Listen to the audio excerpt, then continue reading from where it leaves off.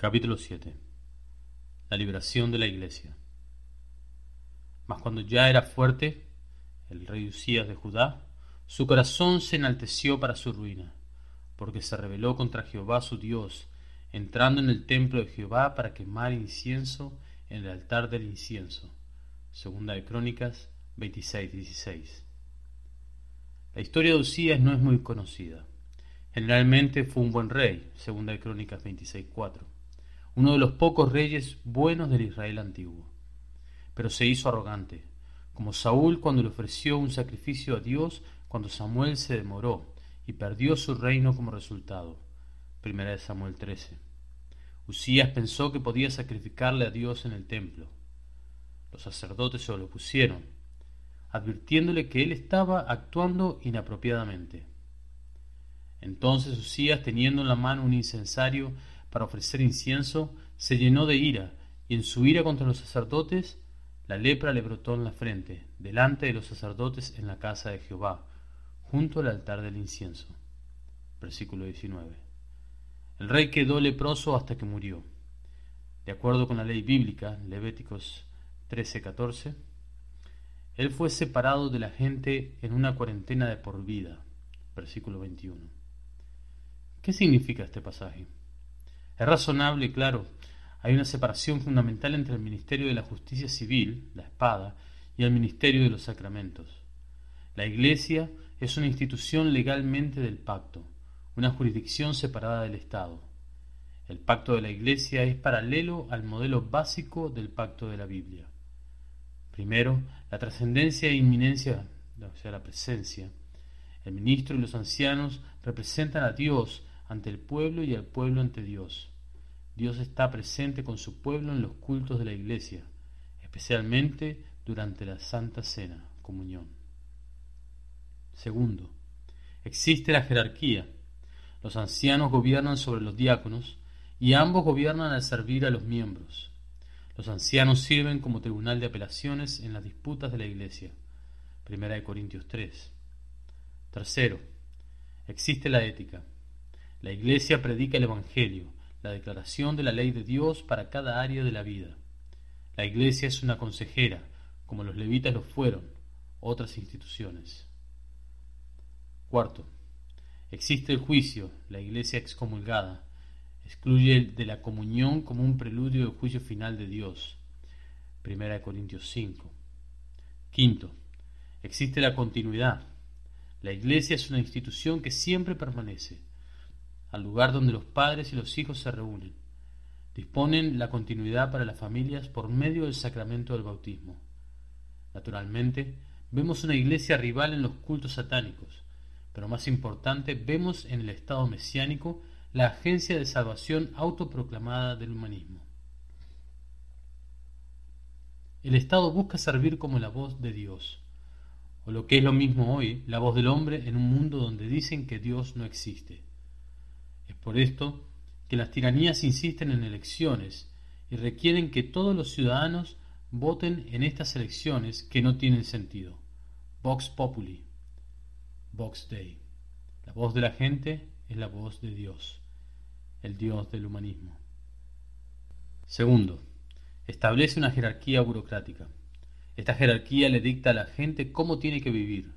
Es una jerarquía de arriba hacia abajo. Tercero, el Estado anuncia las leyes, una corriente interminable de leyes. En los Estados Unidos, todos los días, la burocracia nacional publica el registro federal, que consiste de más de 200 páginas en 3 columnas de imprenta pequeña. Anuncia las órdenes y las reglas nuevas del día. Más de 54.000 páginas aparecen cada año. Casi nadie, excepto los abogados especializados, pueden leer estas leyes. La mayoría de las leyes de Dios para el gobierno civil aparecen en Éxodo 20 al 23. Cuarto, el Estado se denomina a sí mismo juez sobre cada aspecto de la vida, invadiendo la iglesia y la familia sin importarle las consecuencias. En México, por ejemplo, el Estado es dueño de cada iglesia que se construye y su tierra, y las iglesias en los hogares son ilegales. Los vecinos pueden informarle a la policía de actividades religiosas y si la casa no está previamente registrada como una iglesia, el Estado legalmente puede confiscar la casa. Quinto, el Estado trata de controlar el futuro controlando el capital, exigiendo impuestos sobre las herencias, estableciendo deudas a largo plazo, con lo cual destruye el futuro independiente de los contribuyentes, descapitaliza a los cristianos, silenciando el consejo entero de Dios. Que el marxismo se debe promover en el nombre del cristianismo es la ironía más grande de este siglo.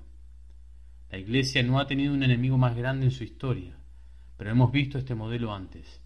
Los falsos profetas de Israel antiguo frecuentemente hablaron en el nombre del Dios de Israel.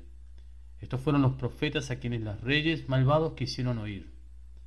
Aun cuando el rey Acab sabía que sus profetas le decían lo que él quería oír, en vez de la verdadera palabra de Dios, él los prefirió a ellos. Cuando el rey Josafat de Judá le pidió que llamara a un verdadero sacerdote, Micaías, Acab sabía que él profetizaría malas noticias. Cuando Micaías profetizó buenas noticias, Acab lo reprendió. ¿Hasta cuántas veces te conjuraré por el nombre de Jehová que me hables sino la verdad? Segunda de Crónicas 18:15. Él sabía la verdad de los falsos profetas.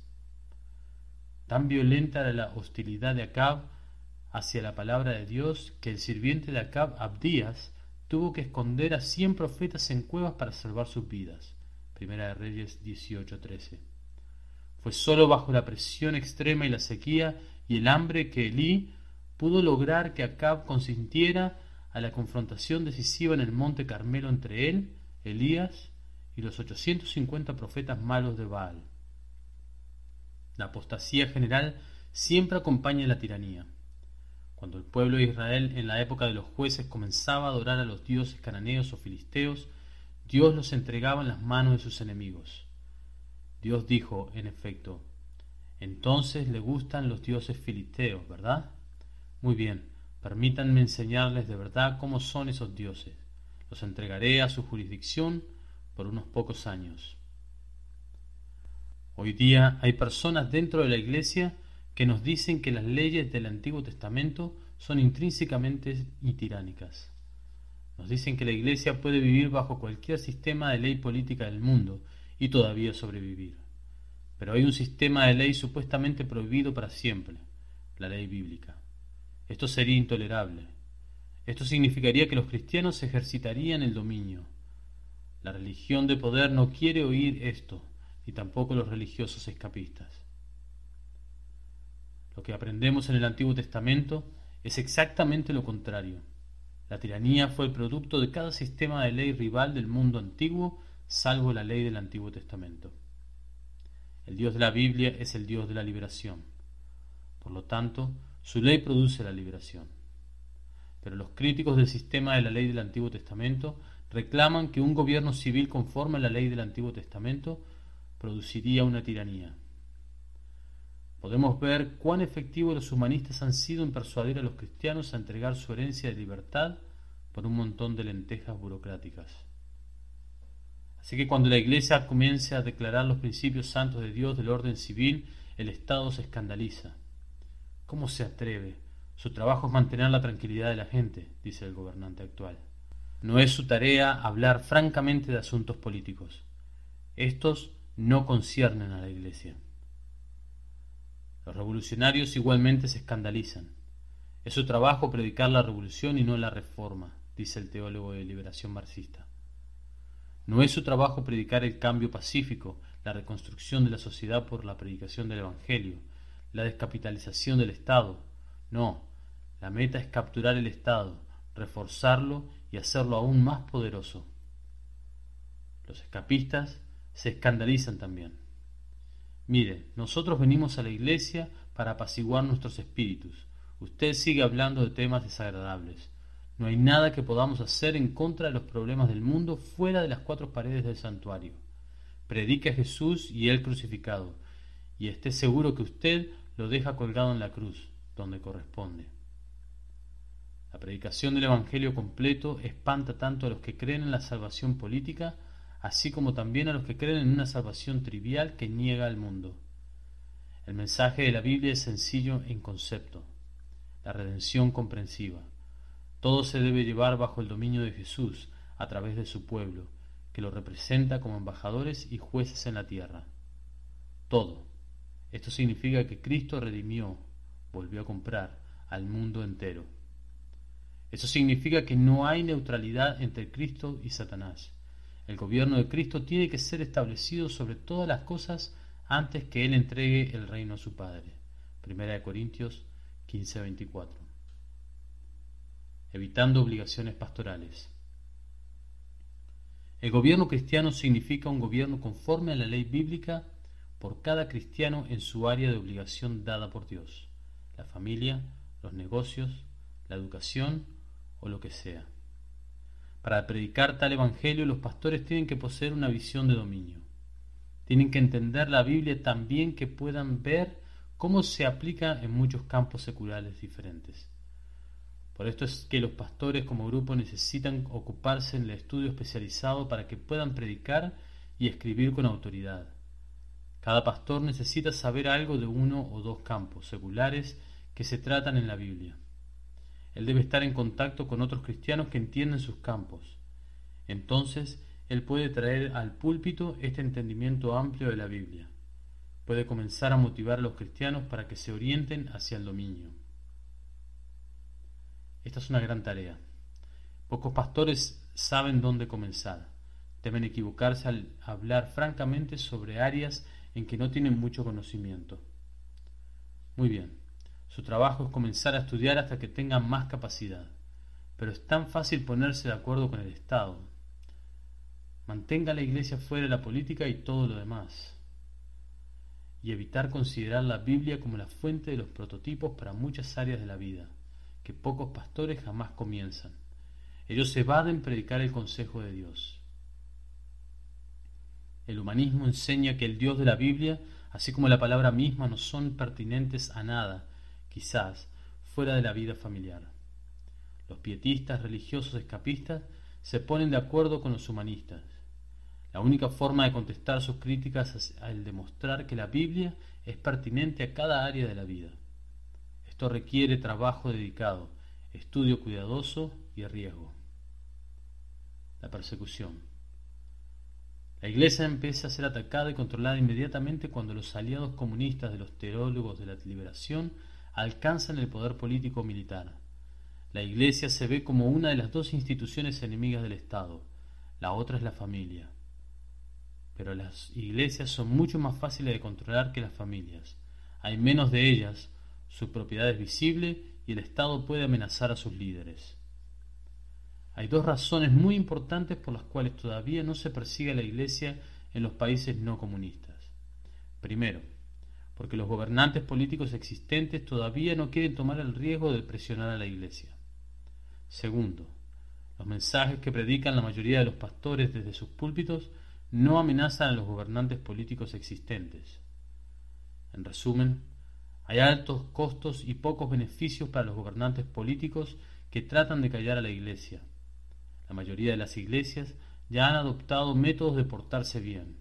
Ellos evitan la controversia. No obstante, la existencia de fuentes de autoridad legalmente independientes dentro de la sociedad es siempre una amenaza en principio para los gobernantes civiles humanistas. Las iglesias que predican el consejo completo de Dios finalmente pueden esperar problemas con los magistrados civiles. ¿Qué deben hacer ellos para prepararse para ese día? Primero, tienen que hacer uso completo de la oración. La oración les da a los cristianos acceso directo al santuario de Dios. La oración colectiva de la Iglesia ofrece poder adicional. Esto es el monopolio de adoración colectiva ordenada por Dios. Pablo nos manda a orar por el gobierno civil para que la Iglesia quizá tenga paz. 1 Timoteo 2, del 1 al 3. Segundo, los salmos ofrecen ejemplos de oraciones de ira. Estos se llaman a veces los salmos imprecatorios.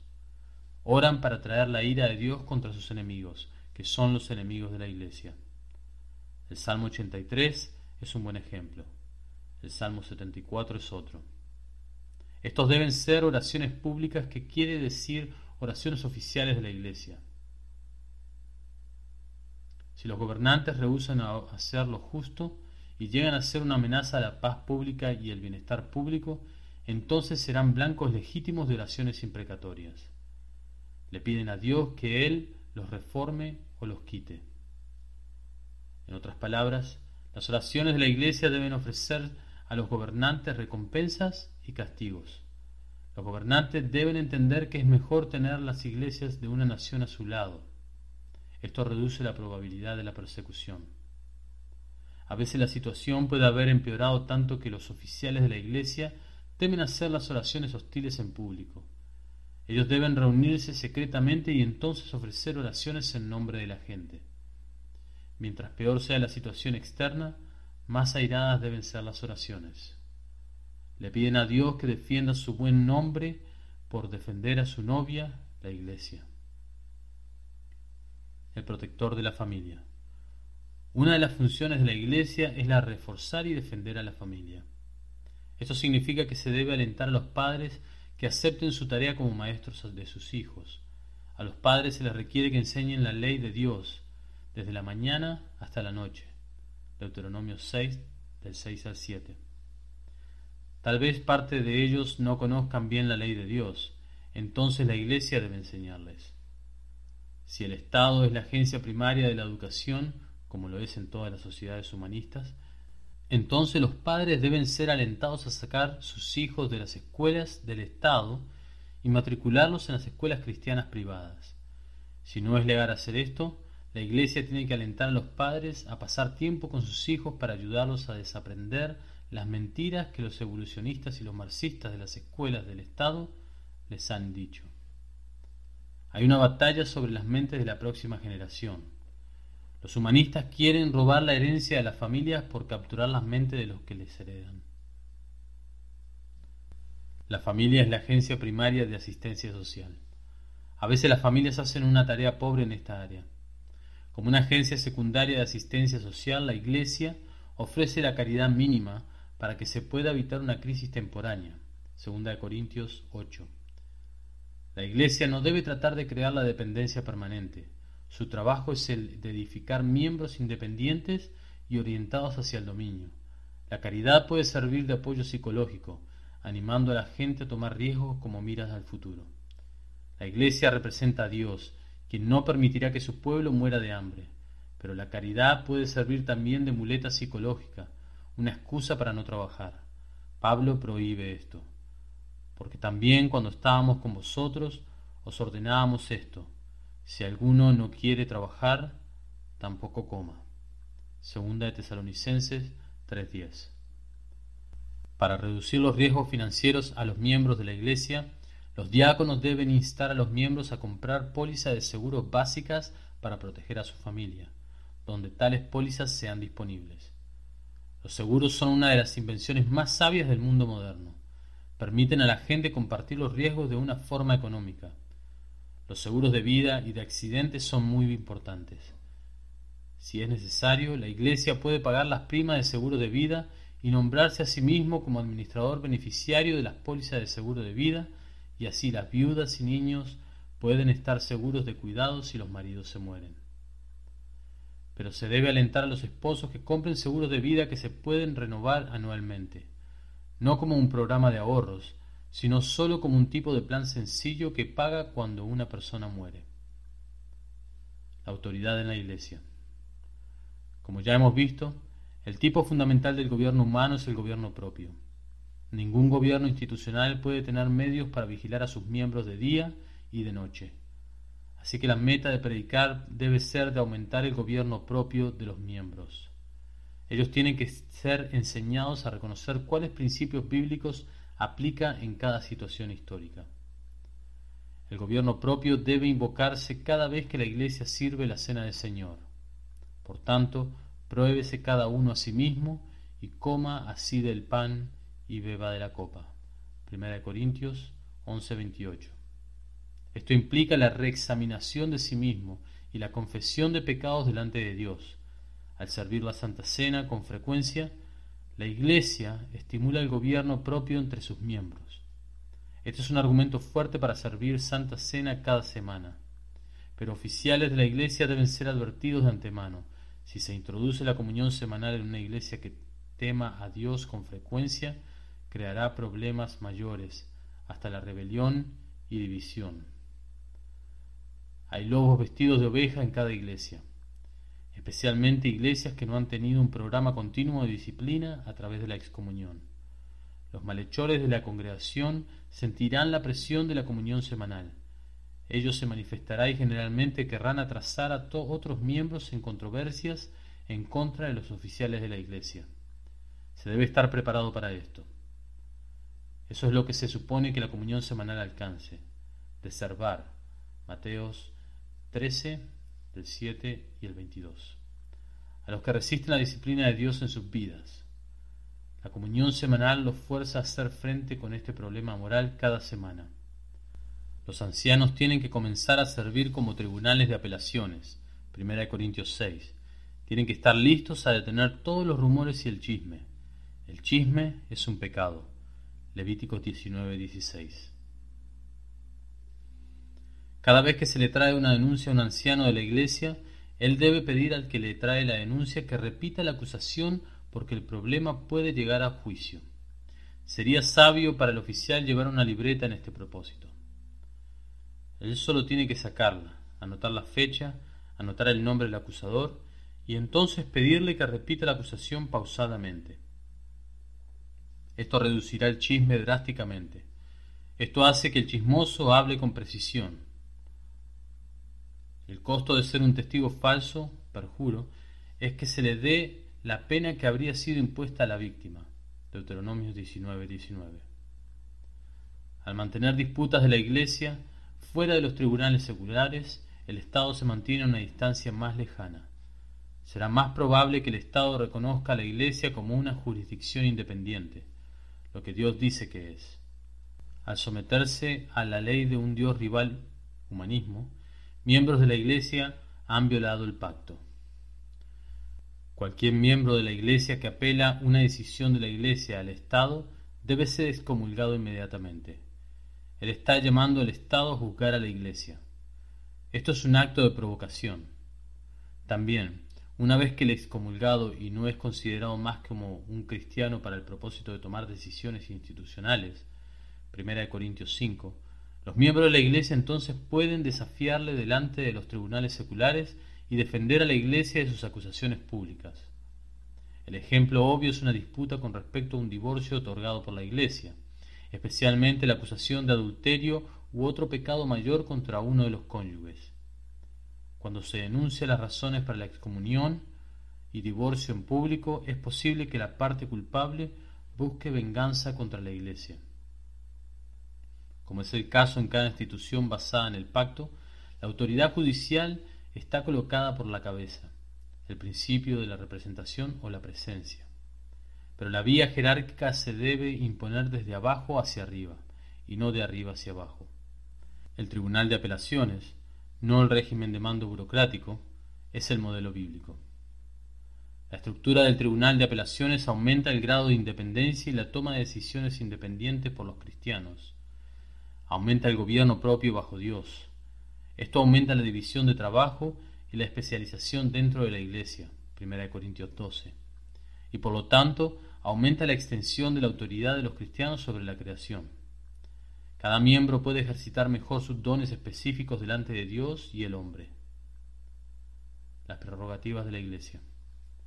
La iglesia tiene el derecho de hablar francamente sobre cualquier asunto con el cual la Biblia trata. La iglesia no es una agencia de gobierno civil, de gobierno familiar, ni de cualquier otro tipo de gobierno humano. Es el juez de todas las instituciones delante de Dios, porque guarda las llaves del cielo, los sacramentos, y proclama la palabra de Dios desde el púlpito. Finalmente, los cristianos juzgarán a los ángeles. 1 Corintios 6, 3. La iglesia debe poseer su propia propiedad si tiene los recursos para comprarla en la competencia del mercado libre. Si la iglesia es el mayor postor sobre una propiedad y el vendedor desea vender a la iglesia, entonces ninguna agencia estatal debe rehusarse a permitir la venta. No se debe cobrar de la iglesia ningún impuesto por ninguna agencia del gobierno civil. Es una jurisdicción legal independiente a los ojos de Dios. La Iglesia es inmune a los impuestos a los ojos de Dios. Cualquier infracción de esta inmunidad es comparable a la infracción de Usías en el templo. La Iglesia debe orar por la ira de Dios sobre los magistrados civiles que tomaron la decisión de cobrar los impuestos de la casa de Dios. Si cualquier nivel del gobierno civil considera que los donantes de las donaciones caritativas voluntarias para la Iglesia pueden deducirla de sus impuestos ordinarios, entonces a los donantes de la Iglesia debe permitírseles aprovecharse de esta exención especial. La Iglesia es una entidad legal separada. Sus deudas, si alguna, no son las deudas personales de los miembros individuales. Los tribunales civiles pueden condenar a los oficiales de la Iglesia como criminales en su capacidad como oficiales, por ejemplo, la malversación de fondos, y fijar las penas apropiadas contra ellos personalmente o contra los bienes de la Iglesia si los oficiales abusaron la autoridad de la Iglesia para cometer un crimen. Pero estas penas no son las responsabilidades de los miembros. Si las iglesias establecen escuelas, estas escuelas deben ser legalmente independientes de todas las reglas del Estado, menos las reglas normales de seguridad y salud que son aplicadas igualmente en todos los edificios públicos, especialmente que pertenecen al Estado. No deben haber interferencia con los materiales curriculares de las escuelas administradas por la Iglesia. Resumen.